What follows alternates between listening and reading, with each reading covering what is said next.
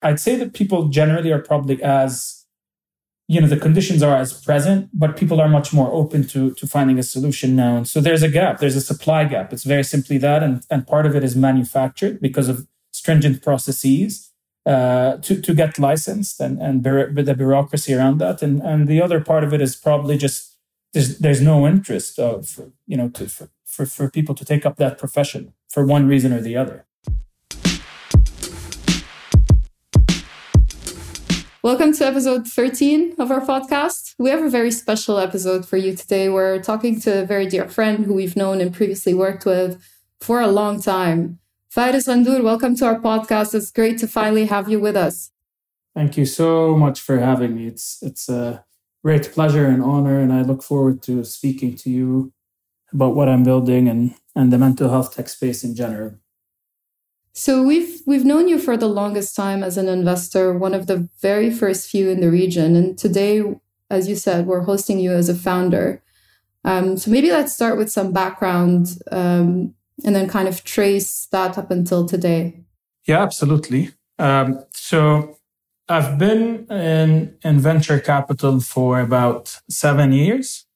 I started out investing in sort of seed stage companies in the Middle East, doing smaller checks, about 250K checks through an entity called MENA Venture Investments that eventually sort of was the precursor to Wamda Capital that some of the listeners might be familiar with, which was a fund that was raised in 2015. And that's when I started working much more closely with Khalid, obviously, and Sarah, who were part of the Wamda Capital team. I've known you, Stephanie, obviously for much longer than that, since I've been working on the Wamda platform, mostly doing mentorship events and conferences and the blog that is wamda.com. The fund deployed its capital relatively quickly. So I think it took us 3.5 years. And when the decision was taken to not raise another fund, I sort of took a step back and thought, I'm keen on, I'm young enough. I want to explore alternative paths to my career, and I've always had an itch to build something a bit more, to get more involved operationally and build something for myself. So, when the decision was made not to raise another fund, I thought, it's probably the right time. That's a good cue for me to maybe be more proactive with regards to my career and start something that start a business in a field that's very dear to me, and naturally that's the mental health space. So since the beginning of this year, I approached a very renowned and dear friend, renowned psychologist and dear friend, Dr. Naif al-Mutawwa, who's one of the leading Khaliji and Kuwaiti and Khaliji psychologists, about just generally just getting his thoughts on launching a business in this space. And fast forward 8-9 months now, 11 months now, I guess. We're 11 employees in, and about 2 weeks away from beta launching our platform, which we'll speak more about in a minute. And it's been a journey to say the least. And the skill set that I picked up during investing is very different to the skill set required to run and operate a business and build a team. And so, I'm happy to speak more to that as well if you want me to. Yeah, I think it's really interesting because you've seen it from the opposite side of the spectrum. And so your experience now launching a company and seeing what skills are required to execute and really also source the right talent. I think it's a different set of skills. And I know we were talking about it the other day. Yes. I think the primary difference for me, at least, is the mindset when launching a business is mostly, for the most part, at least in my case, has mostly been around team building and how to build and retain talent. Whereas in the investment space, it was a lot more, okay, here's the core team. And, let's think about how to source deal flow. I guess they're similar in a way, but they're a little bit different. They're similar in the sense that they're both fundamentally sales jobs, right? So as an investor, you want to sell your fund to entrepreneurs and the sort of the exceptional talent to come and take your money. With a startup, you want to sell your vision and get people to believe in the fact that the equity they'll get, or the company they're joining, is going to be worth a lot more down the line, and believe in the vision and sort of commit their time into this thing. So they are similar in a way, but with a startup, it never stops. It's just constantly trying to think of how to acquire talent and retain talent. And I think as you're well aware and you're much more versed into that now, is that funding landscape in the region has changed dramatically over the past couple of years. There's the region's flush with capital now, and there's great founders out there. Yes, there's an increase in capital, but there's also an increase in founders who are sort of qualified and solid to raise money. So what ends up happening is, salaries naturally start to go up. So for a startup like mine, that's not in a quote unquote sexy space like fintech or in a hyper growth space, it might be difficult to attract talent. But it's also sort of, there's two sides to that coin, is because I know that the kind of talent that we're attracting is very much into the mission and vision, and not necessarily just in it for the hyper growth kind of mindset. So it's a bit different. It's a different caliber. And we position ourselves as that very deliberately in order to attract that talent that's not necessarily out to chase a hyper growth company. And the culture changes altogether. And that's fundamental. So usually people go from operating to investing. Yeah. And they have they have to kind of shift their mindset to think about things very differently. Obviously, you did it in reverse. You started investing, and now you're kind of you've shifted now to operating. What's the hardest part of that? Okay, let me ask a different way maybe. What's the hardest part of the change in mindset? And then what is something that is welcome as a change as well? What's the best part of that change? Yeah. So I think for me, fundamentally, I started investing, but I joined you guys. So you, Khalid, you'd started working on Wamda Capital before me, and Steph was there with Wamda, and then Sarah was there with Wamda Capital. I think I came into an environment that was somewhat already there, if that makes sense. So there wasn't sort of this like building more set up already. Yeah, set up sort of.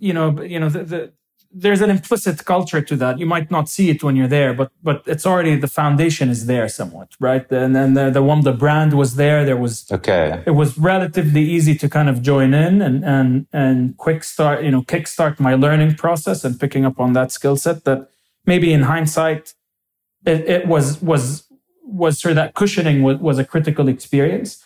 Whereas with this, the hardest part is it's effectively, what I'm trying to say is it's lonely.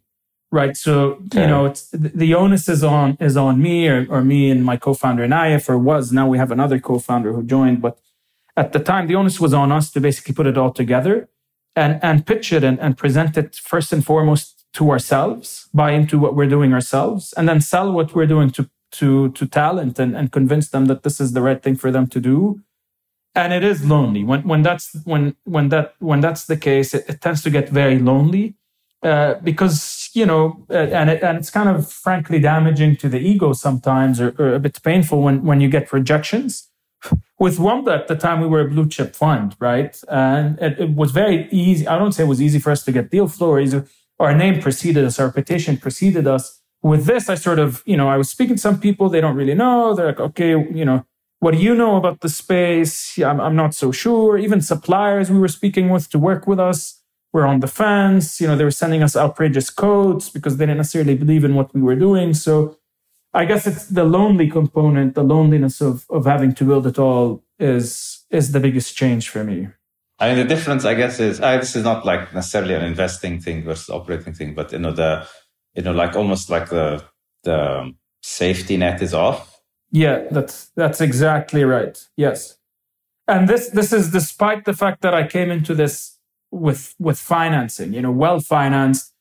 We came into this with $750K, and we quickly raised another $500K from our immediate family and friends. So this is, I can only imagine what it's like for those who don't have access to that sort of capital from the start.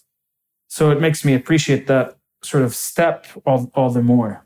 We've spoken to a few people who are in our portfolio who used to be investors, and they started seeing investors in a different light once they've become founders.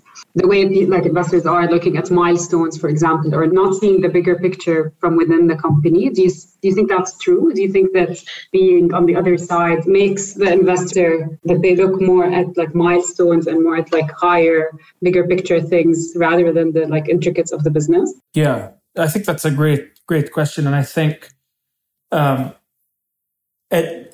first of all, I haven't started fundraising yet formally.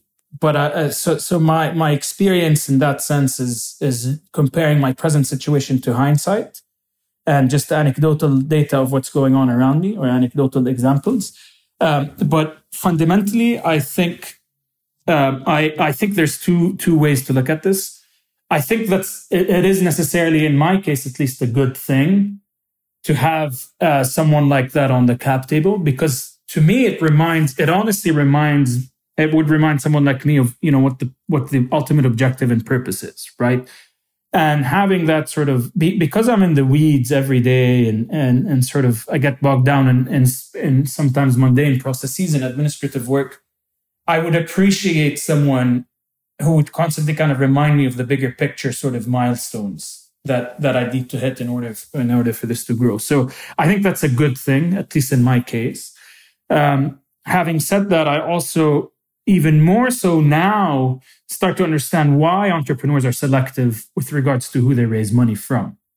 Because from an investor's perspective, it might seem like, yes, all investors want the same thing. They want returns. But the way investors handle their portfolio companies, be they the ones that perform or underperform, or outperform or underperform, or is just kind of average, makes the world of a difference to the morale of a founder. So, having a founder-friendly VC, as cliche or as cheesy or whatever as that may sound, I fully understand what that means now, and I fully respect that. It's critical. As I go out to fundraise, that'll probably be, if I'm privileged enough to be able to select my investors, I'll probably select based on purely that, not at least for the first 2 rounds of financing. At growth, maybe the game changes, but at first I just kind of need someone who's there and understands that we're all taking a risk together, sort of a thing, and not look at what we're doing as a number. So I think that I would appreciate having an investor on board precisely because they would want to focus on the bigger picture. Yeah.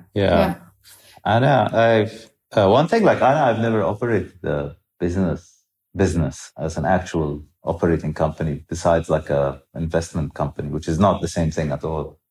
Do you feel like when you're on the investing side, you kind of constantly looking at business models, and it's rewarding in its own way because you're exposed to so much, but at the same time, never get deep into something. And Hala, you just said something really interesting, which is you get into the weeds and stuff. Do you feel that trade-off day to day, that you're really deep into something and is one more rewarding than the other or different experience than the other? I mean, the stress level as an investor, frankly, is way less. I'm not saying that the workload is less necessarily, but the stress level is a bit different. And with regards to kind of looking at business models, I think that I do appreciate that and respect that. And I think that's super valuable. And that helps, that ability to look at different business models as an investor and see what has worked and what hasn't worked has helped tremendously our ability to put together our roadmap.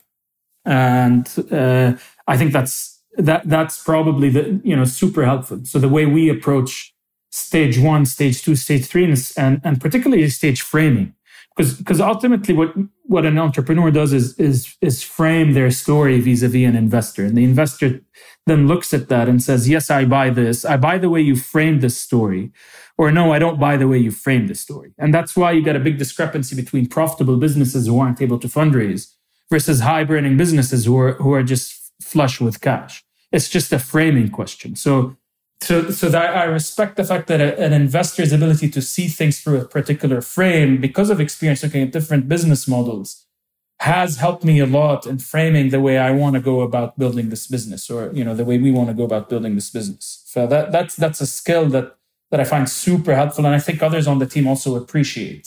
Other operators on the team appreciate who haven't been investors. On the flip side, I think your credibility is way different. I mean, when you talk to talent, they respect that you're an investor, but it's sort of like, they operate on their own network. The talent speaks to other talent, and it matters where you worked before, which startup, who your boss was. And as an investor, you really, you only know the co-founders, maybe some of the other C-level executives, but you don't know the more junior people who run these businesses. And these people don't necessarily find much credibility in the fact that you were an investor. I mean, they appreciate the fact that you can bring money to the table. But it's different in that sense. So they're two parallel networks. And as an investor, I assume that they kind of work together and are intermeshed. But in reality, they run in parallel to each other. They don't overlap much. Yeah. Let's talk about the mental health space. So it feels like it's like generally mental health is a topic that's still somewhat stigmatized in our societies. And perhaps our relationship with mental health is still a little bit complicated. But did you feel that there's been a change in perception when it comes to treating or addressing mental health in the region? No, not necessarily in the region. Probably more so in the West. I don't think we've quite hit that inflection point in the region. This is, again, anecdotal. I don't think there's anything particularly, there's no noteworthy sort of event or instance that points to the fact that, yes, we are more open to it or more open to discussing it. I think it's a bit difficult to assess. I think one area to watch out for is the natural path in the Khalij, at least, and maybe elsewhere in the region, but specifically in the Khalij and specifically in Saudi, the natural path for someone with symptoms of a mental health disorder of any nature, be it your garden variety, depression, anxiety, or something more severe like bipolar schizophrenia, they'd go to a sheikh, right? Yeah. And that's their natural mode. I think now what's happening with this new generation is they're being called out for that. And there's podcasts that are very popular, like the Wijdan podcast, Saudiya, by the Mikes Network, that just basically just calls these people out and sheds light stories on people who want the alternative path, the more sort of scientific path of psychologists, psychiatrists, clinics, institutions, and how that's been super effective for them. And I think that's, I'd look towards that shift in a natural path of where you would go to get support from as an indication that this region is ready for, say, a more scientific approach to addressing mental health rather than a more, either superstitious or religious or traditional approach. It feels like there's very little data on the space in general. So anything like reports of rise in anxiety across a particular population, or a number of therapists available per 100,000 prospective patients. So it's really hard to get an idea of where we stand. And generally, it feels like there's very little supply of qualified therapists. Right. Is that something that you've seen as well? Big time. So I do have some stats. So I think the Arab world is probably one of the most under-researched in the region when it comes to sort of academic research in mental health. We've contributed just under 1% of mental health publications globally, 2009 to 2018. The population is closer to 5 or 6% of the global population. So we do underrepresent there. Country-level data is a bit more readily available than sort of regional data, but then again, those don't necessarily come from academic sources. They come from ministries of health or maybe the WHO, which don't necessarily tend to be the most accurate or the most academic in their process. So we are under research. Very difficult to know for sure, for certain, what's our ratio, how many psychologists do we have, how many are qualified, how many are clinically qualified, how many are therapists who are counselors or coaches. And the process to get licensed as, say, a clinical psychologist is different in any one of those countries, even within the GCC. So, it's difficult to tell. I mean, the WHO have data from 2016 that I'll quickly go over if that's of interest. So in terms of psychiatrists, in 2016, the US had 10.5 psychiatrists per 100,000. Mm-hmm. Norway had 48, no surprise, out of 100,000. Japan had 11 for each 100,000. India had 0.3 for each 100,000. In Saudi, there was 1.3, so that's a tenth of the USA. Egypt is 1.6 and the UAE is 1.6. So we're far behind, more developed countries like the USA and Japan, let alone Norway. But we are a little bit ahead of countries like India. In terms of psychologists, the US has 30 psychologists per 100,000. That's 3 times as many psychiatrists as they have. Norway has 73. Japan has 3. So Japan tends to focus more on the psychiatry component. India has 0.07 psychologists. So Saudi has 2. So a little bit more than they do on a like-for-like basis relative to psychiatrists.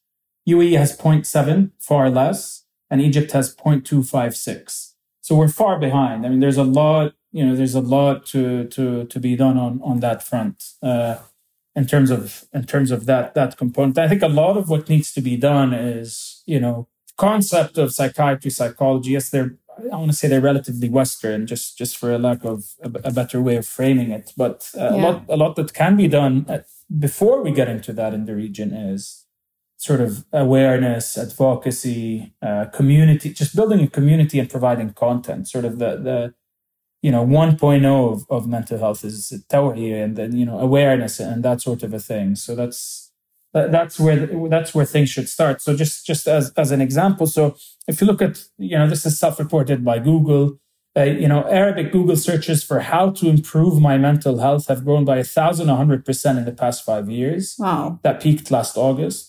And interest in the Arabic word for therapist hit a 10-year high in the same month. So yes, I don't think, and if you compare that to things like searches like al-araq or al-ihbat or al-qalaq or al-tawattur, that hasn't changed.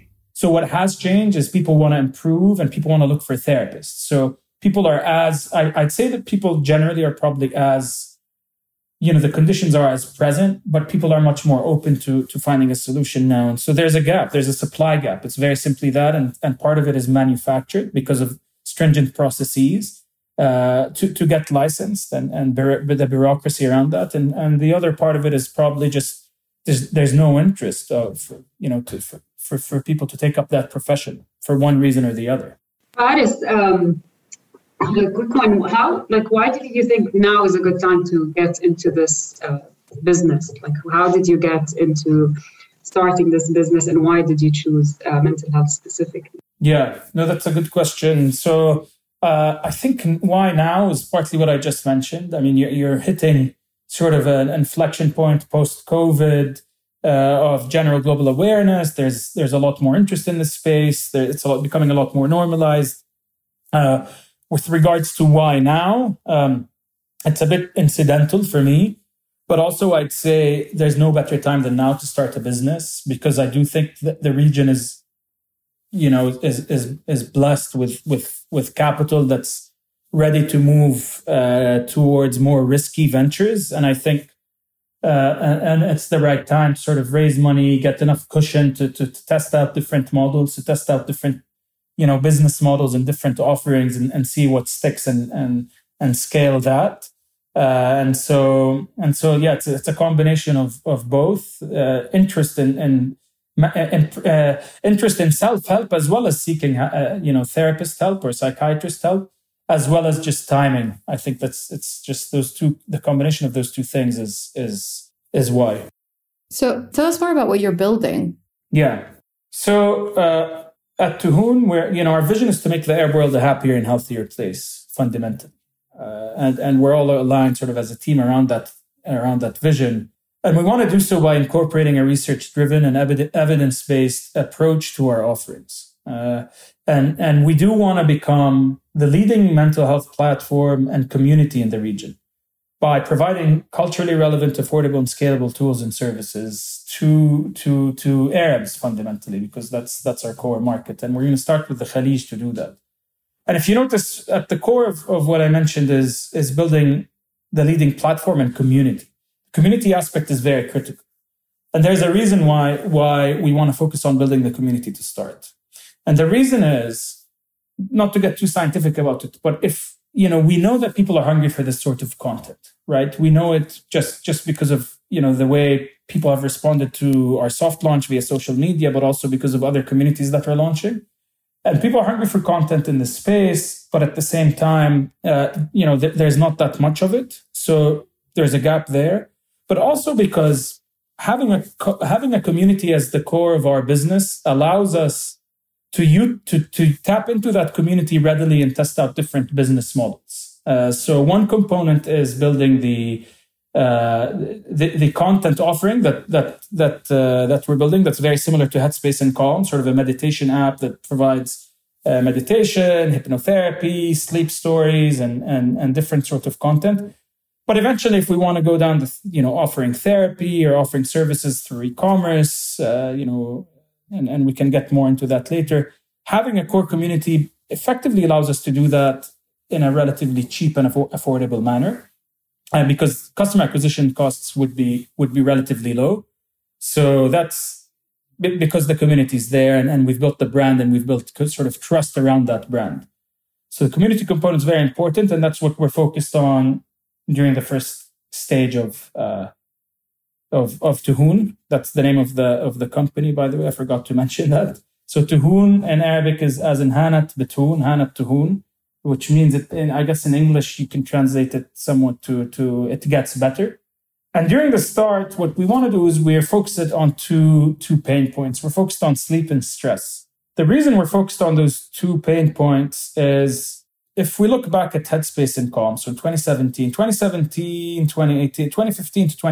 2018, you could say Headspace was ahead of the game. They were the first. They were 2018 onwards, Calm just hit an inflection point and completely, shot past Headspace. Yeah. And most people kind of attribute, if you look at some of the anecdotal research online, they say the reason for that is the content was very similar. The value proposition for Headspace was meditate and sort of it'll improve your life. I forget what the tagline was.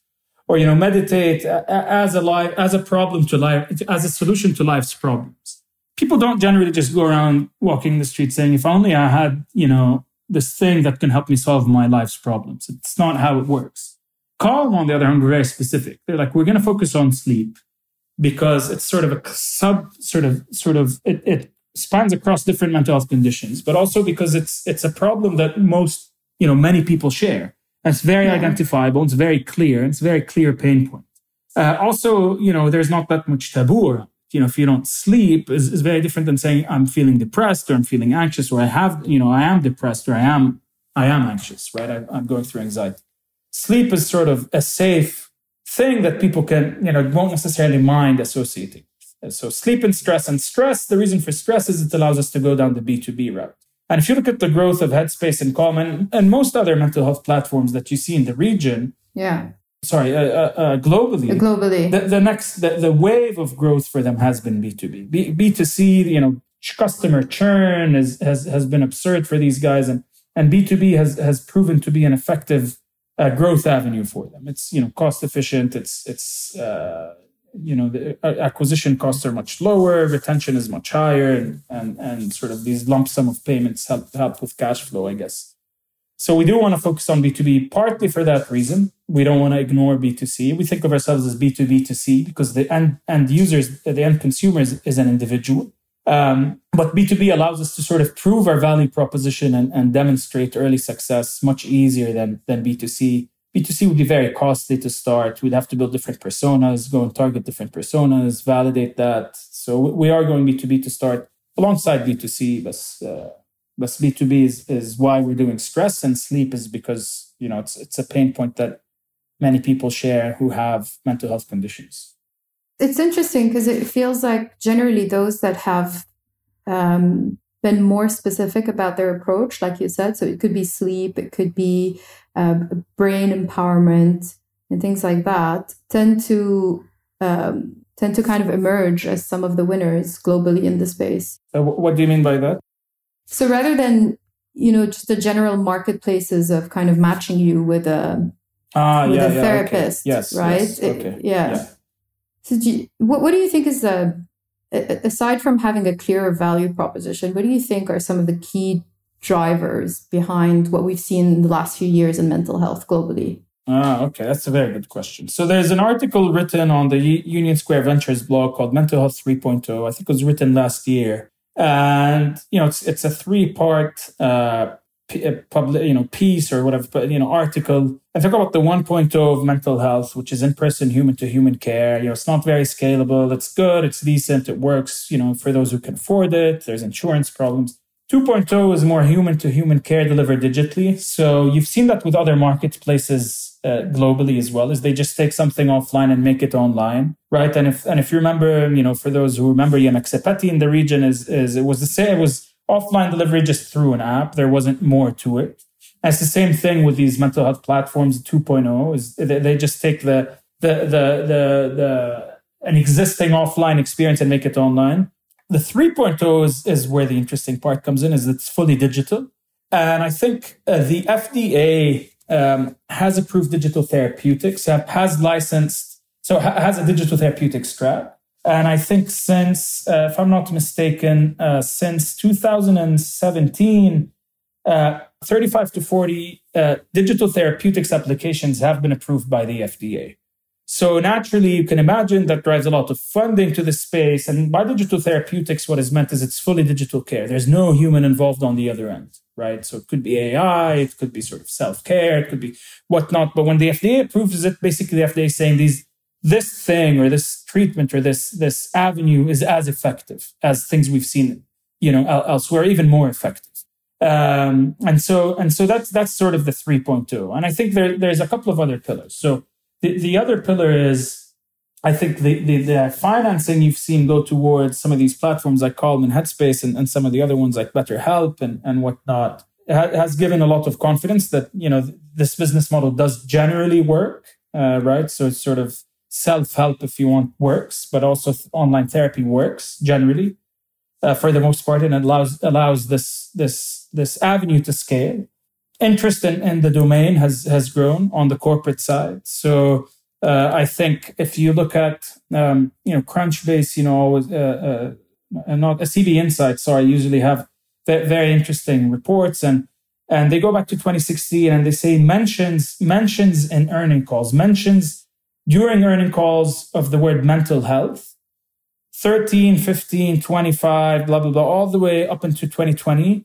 It jumped from 34 in early 2020 to 150 by the summer. Wow. So corporates started to mention this as critical. Like it just literally hit a Jacob. And I think corporates now realize, at least in the West, that this is something that's of critical importance. So naturally that drives money, right? If the corporation pays for it, so then it drives money. And I think the third and probably the most interesting and probably the most important avenue to keep an eye on is what's going on with psychedelics and psilocybin, right? So this is sort of being hailed as, I guess, the psychedelic. There's an article written on The Guardian called The Psychedelics Renaissance, and it's being called this is the penicillin moment for mental health. So in a sense that people are going to look back and they're going to say, was this pre-psilocybin or was it post-psilocybin? In the same way that people are going to look at physical health and say, was this penicillin or post-penicillin? So pre-penicillin, everything was sort of patchwork. Success rate was very low of most things. If you get infected, good luck. Post-penicillin, it's the other way around. So it's like, if you don't get treated, then there must be other underlying conditions or whatnot. And psilocybin is the stats around psilocybin. So just off the top of my head, 70 or 80% impact on general, persistent, treatment-resistant depression. The best SSRIs or SNRIs, which are the more conventional antidepressants, have a success rate of about 30 to 40%, with another 30 to 40% staying the same. So you can imagine what that means. And that research started, to be frank, in the 50s, but during Nixon's era had stopped because of the taboo around sort of counterculture, but it's picking up again now. And you have publicly listed companies like Cybin and Compass Pathways, who are multi-billion-dollar businesses now and are in almost in stage 4 clinical trials. So it's almost there. It's a stone's throw away of being widespread. And I really honestly can't wait for that moment to happen, because that's not to belittle what's happening on the psychology front or the psychiatry front today, or self-help or whatnot, because I think that's very valuable. But that's going to be an inflection point. That's going to be, everything prior to that was bandage stuff, for the most part. And everything after that is, real sort of rewiring your neural pathways type treatment. So, do you think that's it'll come to this part of the world quickly, or will there be some kind of cultural block, or will just the minute it'll move quick? I don't think so. I think it'll come. I think if the FDA approves it and it starts to become more widespread and proves its efficacy, I think that's, we're not sort of, people are conservative, but they're not sort of delusional about what that means. And if these, by the way, the drugs, the psilocybin drugs that are being researched aren't necessarily hallucinogenic. In fact, there's an entire domain within psilocybin drug research that's focused on developing a molecule that's non-hallucinogenic psilocybin. Yeah, isolated. Yeah. Yes. So it's not. They're not necessarily correlated, right?